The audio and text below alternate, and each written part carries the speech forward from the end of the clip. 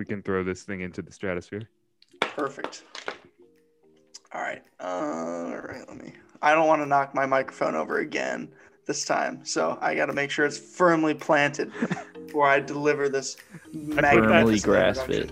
Firmly grasp I put it. that in the beginning of the last pod, Austin. I'm not sure if it came through. Today, I'm not knocking it down. I knocked it down earlier before we started recording, but maybe I got my one out of the way.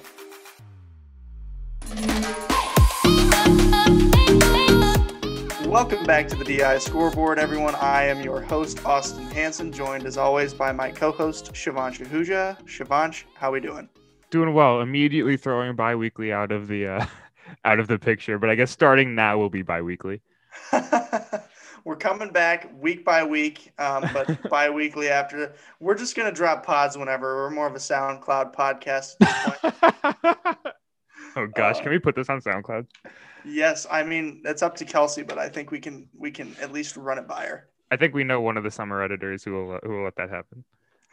We are also joined by, well, not Robert Reed. You know, he was a last-second cancel. The message hit my inbox at 12:41 p.m. Robert messaged me and said, "I am not doing today's pod." And I said, "Okay." I actually just said one-word reply. I said, "sad." But anyway, we don't need Robert, okay? He thinks it's okay to cheat with us on other pods. I'm now getting back at him.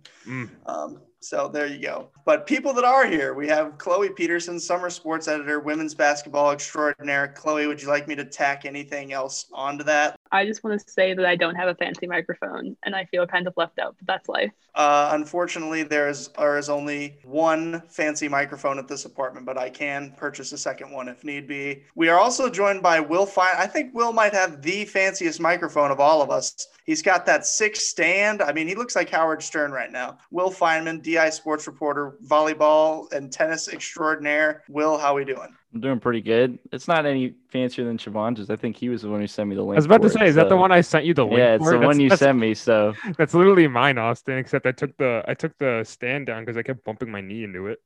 My stand works. My stand works well. So this is really boring. I'll talk about this later. But anyway, I cut up my knee many times on that thing. Microphones aside, we have a couple topics this week. The first of which I want to talk about is Iowa volleyball. Things aren't great right now over at Carver-Hawkeye and Extreme Arena. Chloe, do you want to tell us a little bit about the recent happenings in Iowa volleyball? Yeah, so first of all, Jocelyn Boyer left. No one told us about that.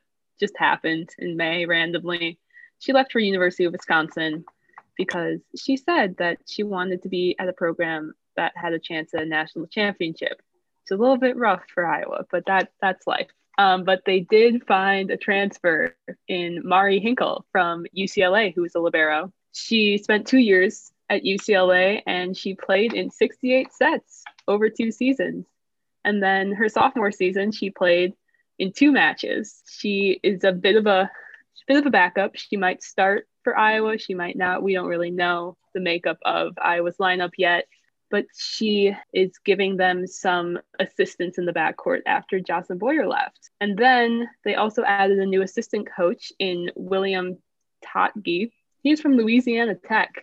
He coached there for 2 seasons as an assistant, where they went 13-15 and then 1-19 last season. He has some Big Ten coaching experience when he was a volunteer assistant at Ohio State in 2018, I believe. And he has some Division III coaching experience as well. But he is here to join the program as Coach Brown says he is a great fit. So we should know Jocelyn Boyer was set to be Iowa's starting libero next season. She got some time in her freshman year in back row. But on her Iowa career, about 40 games of a career at Iowa. The Hawkeyes won 16 games. I believe they won 6 conference games. That could be incorrect. Let me double check on that. They won 8 conference games on her career. So she played 40 conference games and Iowa won 8 of them. So less than 50% of the games she played at Iowa amounted to wins. And she left, like Chloe said, for Wisconsin because she wanted to win. Wisconsin, of course, the number 1 team in the nation, or top 5 all season last year. So clear why she made that decision. I don't know if she'll play at Wisconsin.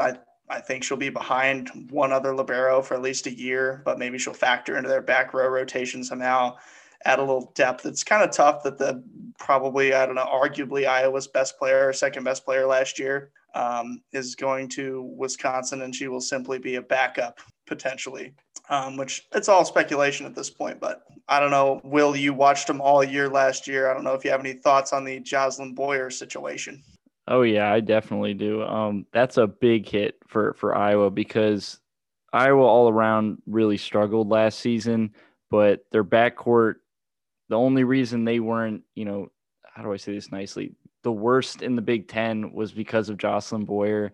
Outside of that, you had Maddie Slagle and Leanne Lowry, who was in her first season, basically going back and forth of who wanted to, play worse and not be the starting defensive specialist along with Jocelyn Boyer. So, yeah, I mean, Jocelyn Boyer, Courtney Bazzario probably had the best season out of anybody on the team.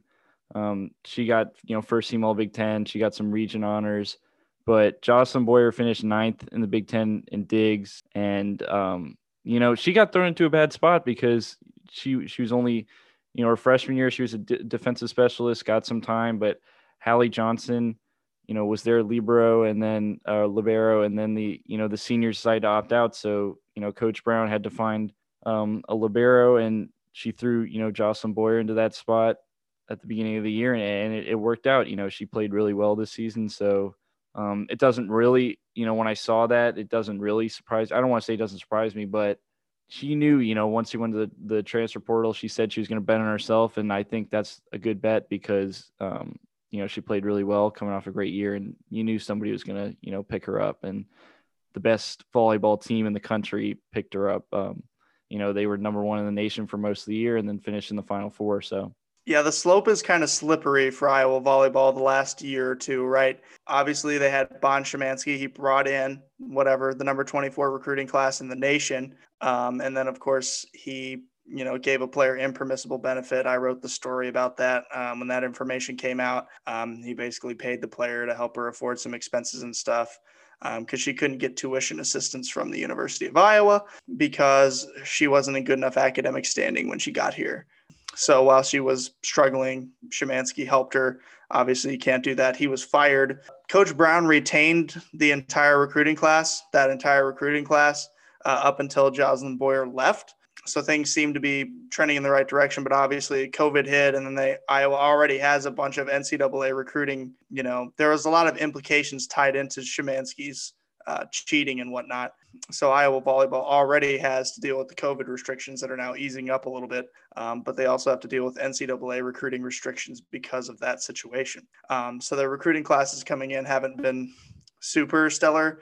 Iowa picked up a win over Washington State 2 years ago. That was a win over a ranked team, and shortly after, the university announced that they extended Vicki Brown to a 5-year contract. Well, after that, since then, essentially, Iowa volleyball has racked up about 6-ish wins since that big contract was signed. Things haven't exactly been humming right along, I would say. So where Iowa volleyball's at right now, the best thing you can say for them, I guess, is they have their own new arena that's just for them, but they don't always get to use it, and sometimes they have to play at Carver. I don't want to sound too mean, but that's probably the most interesting thing going on right now.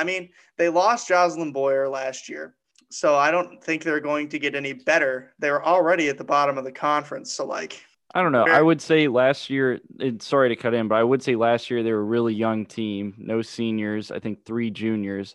They had 3 to 4, depending on the night, underclassmen in the starting lineup, and they were in the best conference in volleyball. And so that's definitely an issue. You saw some people like Adina Schmidt have good, grew a lot. You could tell from their freshman year, their sophomore year. So hopefully you would think that, some players like her would continue to grow. But Austin and I have talked about volleyball a good amount, and I'm usually the one with the glass half full, and he's usually the one with the glass half empty. So that's every conversation about sports with Austin ever. Yeah. I would say last year at Sam Darnold. I would say last year also It's a little different. COVID, it was a conference-only schedule. And like we said, Big Ten is arguably the best conference in volleyball.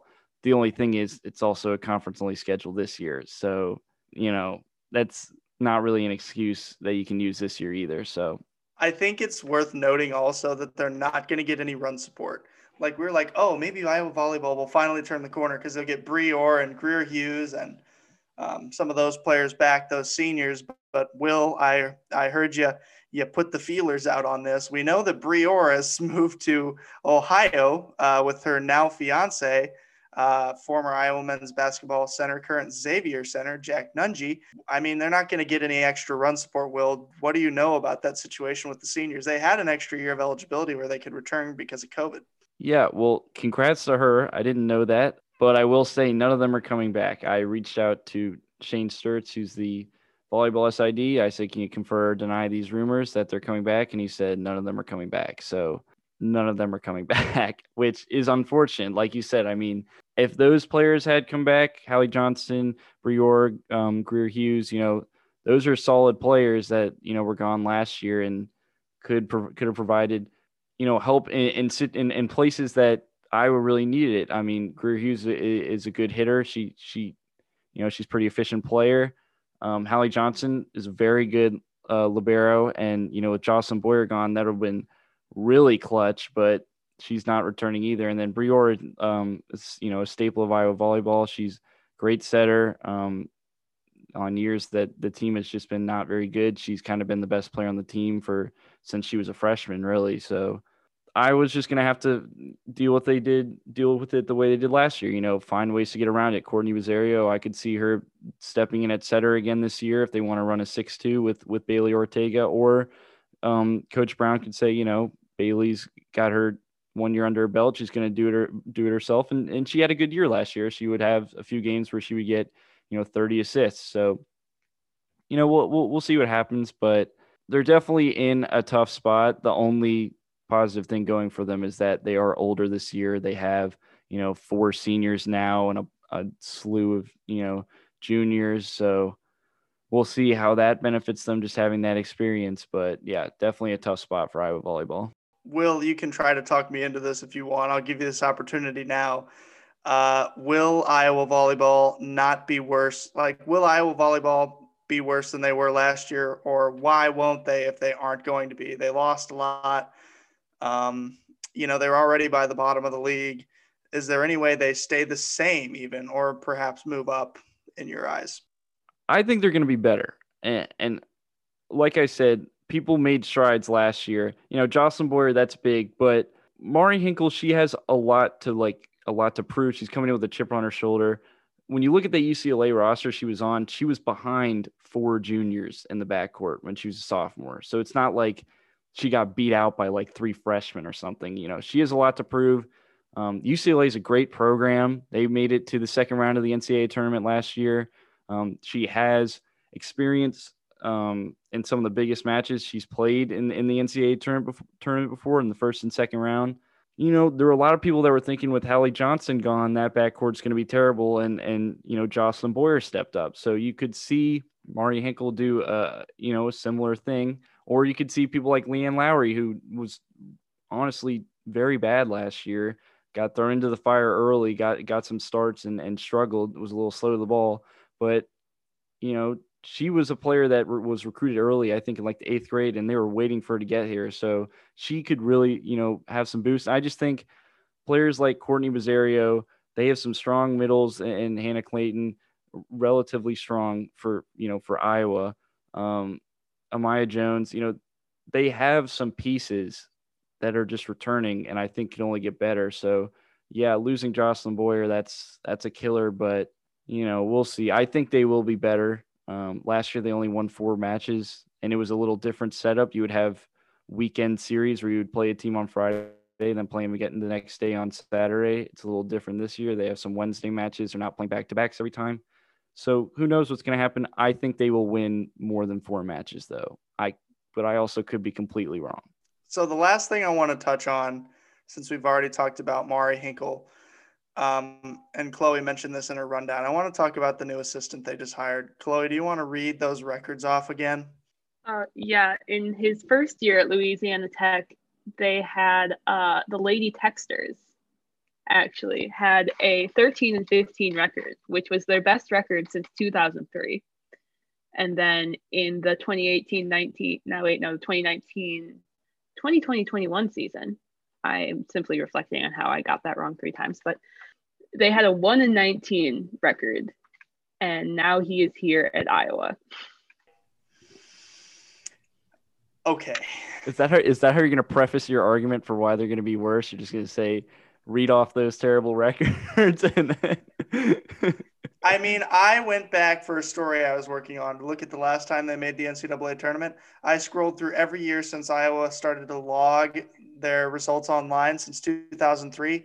Did not find that number. If ever they made it, it's hard to say. I'd probably have to put out they've never made it well. I don't think they've ever made it. I think I looked this up. I think I looked at the Big Ten record books, and they have the amount of years, and I don't think they've ever finished above 3rd place in the Big Ten, and I think that's only happened like one time. So before we get too down in the dumps with this, the last thing I want to touch on is typically when you promote a coach or hire someone new, you hire the best people from the best programs. 13-15 and 1-19 don't do it for me. I just want to say that Iowa is historically not that great of a program, but so I think the very good coaches would go to the very good programs. So I don't know if there were a lot of very good coaches per se interested in this job. But you'd think there is some coach out there who wasn't 1-19 that would like to move up to the Big Ten level. I would agree, yeah. From a different school. I mean, I just feel like not to blast William Totke, but does anyone want to disagree with me on that? No, I see what you're saying. I mean, yeah, Iowa volleyball has historically not been very good, but like it's still the University of Iowa, right? Like, would you rather coach at some like D2 school, or NAIA school, or whatever D3, or would you rather move up, go to the University of Iowa, prove you can do something, and then maybe go somewhere else? I mean, I like you. I'm also really surprised as to why. And like I said, I mean, we'll see what happens, but you would think that there's some head coach at some D3 school that's winning volleyball matches that's like, all right, I want to go coach at a D1 program. I mean, it's still the University of Iowa. It's still the University of Iowa, but as you guys mentioned, you're going against the likes of Wisconsin, Nebraska. You're going against a really tough volleyball conference. So you're also looking for a coach that's going to leave from a pretty, I don't know, comfortable position in their program to basically have nowhere to go but up, I guess, is the upside. But at the same time, you're really putting yourself on the line there. But so moving on from volleyball, let's talk a little college football. I don't want to say this is a college football podcast, but it kind of is that, especially during the fall. But there's a lot of trendy topics going on in college football right now, namely the 12-team playoff format. I like it. I like 12 teams. I think it's smart to give 1 through 4 a bye. There are some obvious flaws that I think they'll get sorted out before it's approved officially. Like, why do seeds 5 through, whatever get a home game, but 1 through 4 don't? They got to play on a neutral site. Like, college football is not so much about the game, but it is a lot of it is about the experience. Going to a Kinnick Stadium or going to a Beaver Stadium. So I'm actually fine with like not having neutral site games for whatever, all 6 games or whatever it happens to be. So that's my big takeaway there. So that's a flaw. Notre Dame can't get a 1 through 4 seed because they're not in a conference. I actually don't mind that. Notre Dame should just join the ACC. I mean, half their schedule's ACC teams anyway. If you want to still play Michigan and Army and Navy, just schedule them non-conference, or play Texas, schedule them non-conference. But those are my initial takeaways. I don't know if any of you want to expand on your initial thoughts about the 12-team playoff. I would agree that it's awesome. I'm personally, I think the 4-team, you just have the issue of, you get 3 of the same schools every year, and then whatever Big 12 school they want to throw in there to get, beat pretty bad, or Notre Dame. So, my roommates and I always thought it was going to be 8, if anything. I don't even think we ever thought that they were going to expand it. So I think it's actually really cool. And I think 12 teams is awesome. And I think, like you said, the flaws are there, but I also really am a fan that the 1 through 4 seeds are, teams that won their conference championship. I think that's cool because conference championships still matter. But yeah, I think it's awesome. And that way we get to see, everybody loves more college football. And even though you might still have the same teams win every year, you might still have Alabama, cruise into the national championship. You still get more college football, and you get teams like, you don't have a situation where UCF, goes undefeated and they have nothing to show for it. So except for like a bowl game. So I think it should be bigger. I think it should be 16.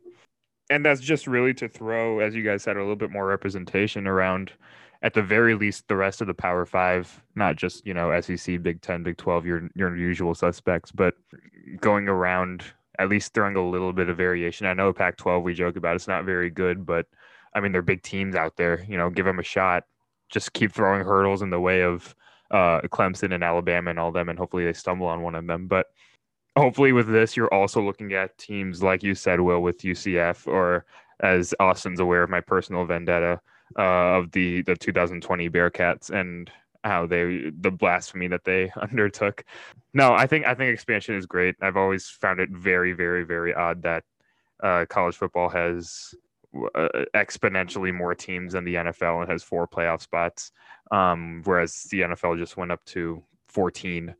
So yeah, I think it's a step in the right direction. A lot more football, which for the college athletes is going to be a little bit tough, but I think they can handle it, especially if a lot of them will be going on to professional relatively soon. So I think that is a big key, right? Everyone gets a seat at the table now. I like the conference championships get an automatic bid.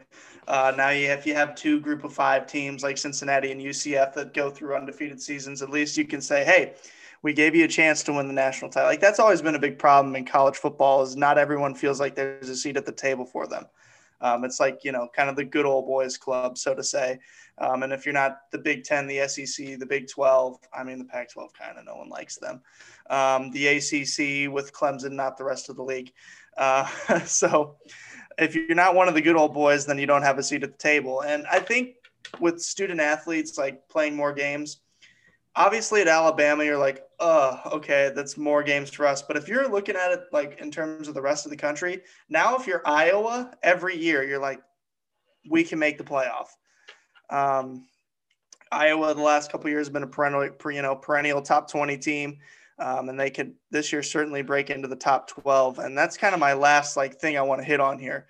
Like, if you're going to go to 12 teams, don't wait until 2025, 26. Because now every single team that's ranked 4th through 12 or 5th through 12th in the AP poll is going to be like, wow, we should be in the playoff right now. But instead, we're in the Scrub Bowl in Detroit. I don't want to – and people always talk about, oh, the bowl system is going to be compromised. Make the playoff games a bowl game. I don't care.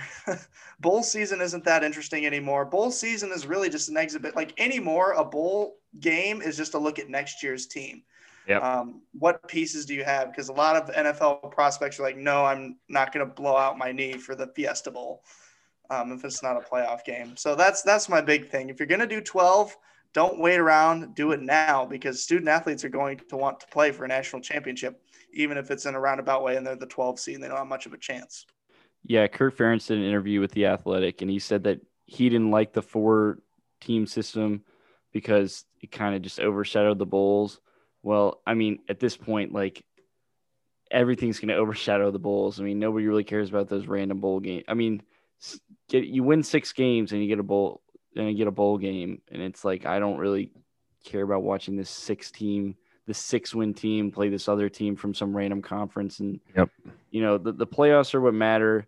And like you said, it's awesome that Iowa, has more of a chance now, because usually it's like you got to win every game and then you got to beat Ohio State. And as of late, I'm going to be a junior at the University of Iowa, and I wasn't really a big Iowa person. I'm not from Iowa, but I've never even thought that we had a chance to make it to the college football playoffs, because I've always just seen that Ohio State is the better team. And then another thing I wanted to point out is you don't have a situation that you had with Ohio State this year. You know, it was different. It was COVID. It was a little different, but with more teams, you're not going, oh my gosh, we have to break these rules we made to get them into the Big Ten championship to make sure that they can be one of the 4 teams in the college football playoff. You know, Exactly. if they're one of the best teams, they're going to be a 5 through 12 seed, even if they don't win the Big Ten championship because you had to break rules to get them in, and you don't even have that conversation because you have 12 teams and they're one of those 5 through 12 seeds. So to sort of put a bow on it, Put a bow on it. You said you were going to say put a bow on it. Yeah. So to sort of put a bow on this ruining the bowl system. I don't think people watch small bowls anyway right now. Like, it's not like they're going to be losing. Like, bowl games are already so regionalized, right? Like, no one is watching Iowa versus Mississippi State in the Outback Bowl other than Iowa and Mississippi State fans, right? Like, these bowl games are already regionalized. College football is becoming more and more regionalized and less national. So if you want college football to be national again and be relevant on a national scale, like, you know, you have sports like baseball where you only care about your team, but it's not like the NFL where every team matters to you. You're just a fan of the league, not just a team. In college football, you're pretty much a fan of a team right now. But if you have a 12-team playoff, I think you have more people that will become, hey, I'm a fan of the sport, not just the Hawkeyes or the Buckeyes or whatever it is. If you look at all the exciting playoff, you know, formats, I mean, you look at March Madness, you look at what's going on with the college baseball World Series right now. I mean, it's exciting because you have more games, more stuff to happen. Like I said, this might not change anything. You might see Alabama go on and just beat all these teams anyway, and Clemson do the same thing. But it provides more room for things to happen. And like you said, college football is a little more regionalized, and this gets people more interested just because, you know, you put Cincinnati in there, like in 2020, you put UCF, you support the fans. You let more fans see their teams on the national scale. Even if Cincinnati goes in there and gets blown out by Alabama, they still got excited and got to see their team in the college football playoff. You know, that's big. And I think it's good for the sport. And I think people are, you know, they're losing fans sort of right now with this 4-team system just because you kind of know what's going to happen before the season starts. Yeah, the only year it wasn't chalk was 2015, or basically chalk was when Ohio State snuck in as a 4 and won the whole thing. So the very first year of the playoff. Other than that, it's been pretty predictable. And I will move on to capacity restrictions in college football. We've already seen a lot of teams say, hey, 100% this fall. USC did it the other day. Illinois did it 2 weeks ago. Not that Illinois is going to have 100%. I was about to say, that's optimistic. Good for them. They're not going to have 100% capacity anyway, because, you know, they just won't sell enough tickets to do that like normal. But I don't know, do we feel like college football is going to be its normal self next year? Because really college football is a fan sport. It's about the experience. And last year, the sport felt kind of hollow without fans in the stands across the country.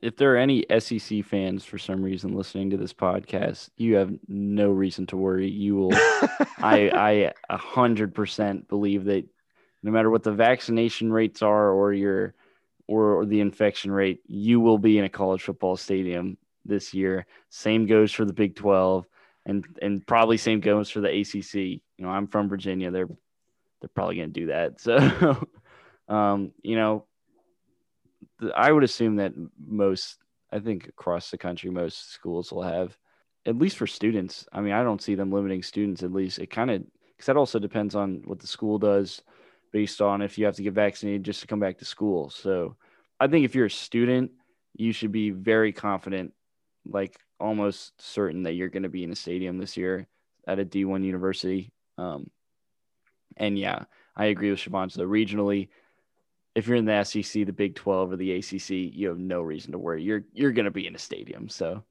I don't see any reason why Iowa's not going to go 100%. I think they're going to have the band. I think they're going to have Herky. I think it's full throttle because we forget that football is such a huge driver for all these athletic departments, right? Limiting capacity is a holding measure. These programs cannot continue to survive without making cuts like we saw at Iowa or things like that. So I think that's a huge part of it, right? Like you've seen it in professional sports already. Leagues have gone 100%. It's just because that's the way they have to do. That's the way they have to do it to survive. That's their primary revenue stream, particularly in Major League Baseball, college football, and the NHL. You know, they don't have huge TV contracts like the NFL and NBA do. I think everywhere is going to start to go 100% no matter what. I mean, obviously there will be certain regions like Shivansh said where it'll be unfair for certain teams. Like we've seen with the Clippers in the playoffs so far this year in the NBA.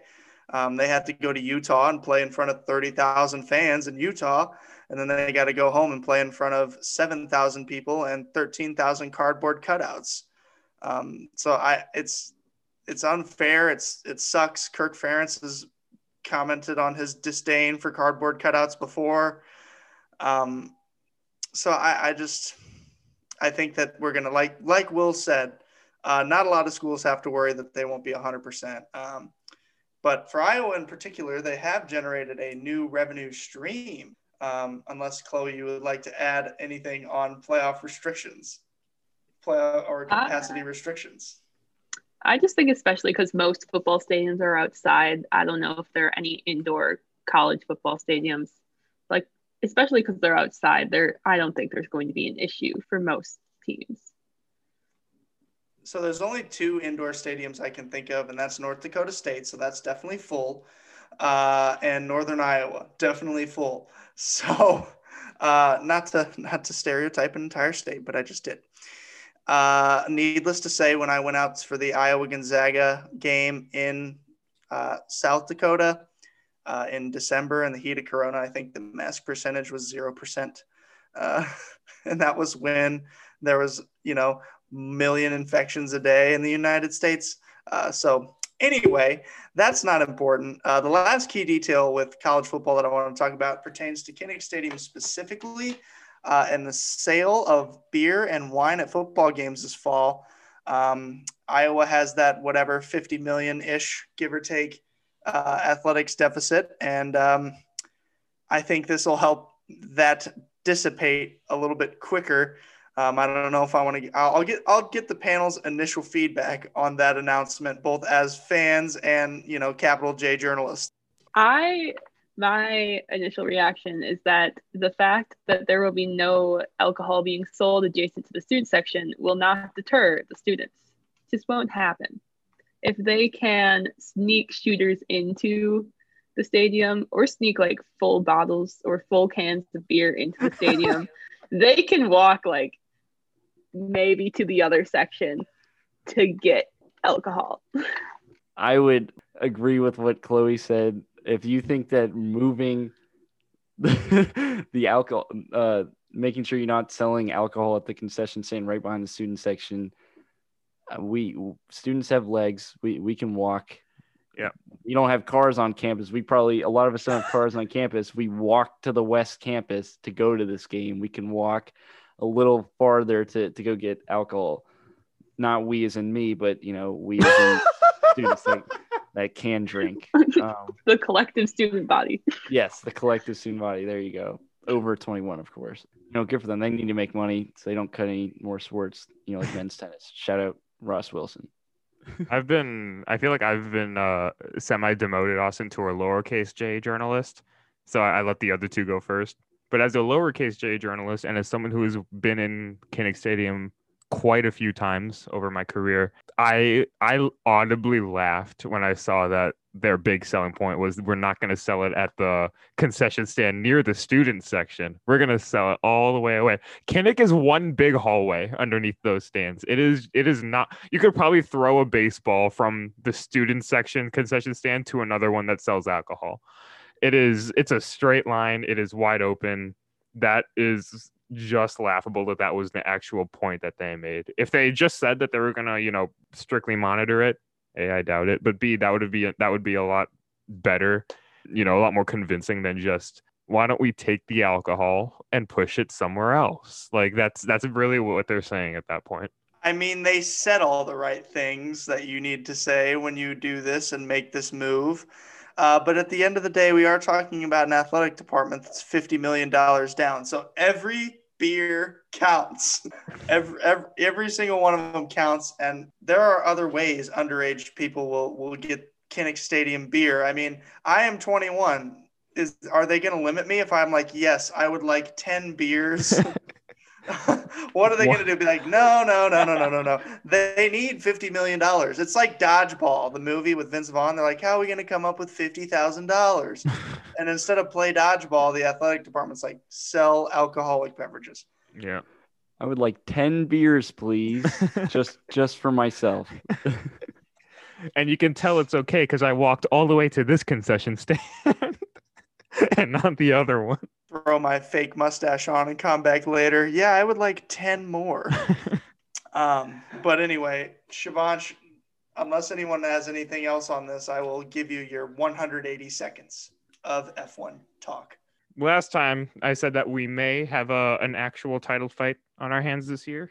I'm happy to say that we do have a title fight on our hands this year. Very happy to say that. For the first time this relatively late in the season, Lewis Hamilton is not in the lead. He's in second place. Obviously, last time that happened was 2016 when Nico Rosberg won the championship in the same car. However, this year, Mercedes might not be the fastest car. It might be the Red Bulls, which is why Max has had such a comfortable lead. And I think that's why both the Mercedes have been struggling. 180 seconds isn't enough to talk about the second Mercedes. I'm only 15 seconds in. Wow, I've already gotten a lot done. But anyway, both the Red Bulls look really good. As a constructor, they're head and shoulders above Mercedes, especially after that last race in Baku when neither Mercedes scored points and Red Bull were looking good for a 1-2 there, but that didn't happen. Some of the young guns are looking better. Ferrari's looking a lot better than they were last year. I don't know what happened. I don't know if they're cheating again, if they have an illegal engine like they did in 2019, but something happened and they're competitive, so it's kind of fun. Either way, multiple teams up in the top. The top 5 drivers are from 4 different teams. So that's really good for the sport. It's really good competition. It's especially good to see heading into next year when the cars are going through a complete redesign. That should shake up the grid relatively. They're also introducing a cost cap, which is kind of like a salary cap, but kind of with research and development into the car. So that's also going to shake things up. You just really want to see the sport get more competitive. For the last 7 years, the Constructors' Championship was won by Mercedes, which if you think about an NBA team or an NFL team winning the Super Bowl for 7 years in a row, that would not sit well. So really good for the sport. It's really fun to see. It's been really entertaining. Triple header starting this week. Starts with France, which is not a fantastic track, but then we get 2 races in Austria, which will make up for it. That's a great track. So season's only like a quarter of the way done, and it is far more entertaining than it has been in a long time. So that's where I'll leave it. This has been the DI Scoreboard. I've been your host, Austin Hanson. Thanks to Shivansh Ahuja for keeping that under 2 minutes for my sanity. I got you. And thanks to Will Fineman and Chloe Peterson for joining us. We hope you enjoyed listening to us at home this week. Hope you'll join us again next week. Well, actually, bi-weekly pods. 2 weeks from now, we hope you'll join us. And who knows what cast and crew we'll have and what topics we'll have. Because we don't. We literally didn't know this one until like an hour ago. 2 weeks is a long ways away. But as always, this podcast is sponsored by absolutely no one. I have no potential sponsors this week. I mean, maybe F1, but they seem a little bit too big.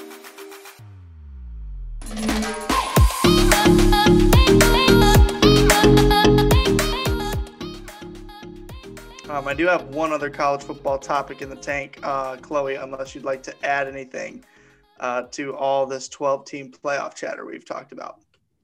I do not have anything eloquent to say at this time. Do you have anything non-eloquent to say? Not really. Cool. Yay, 12-team playoffs.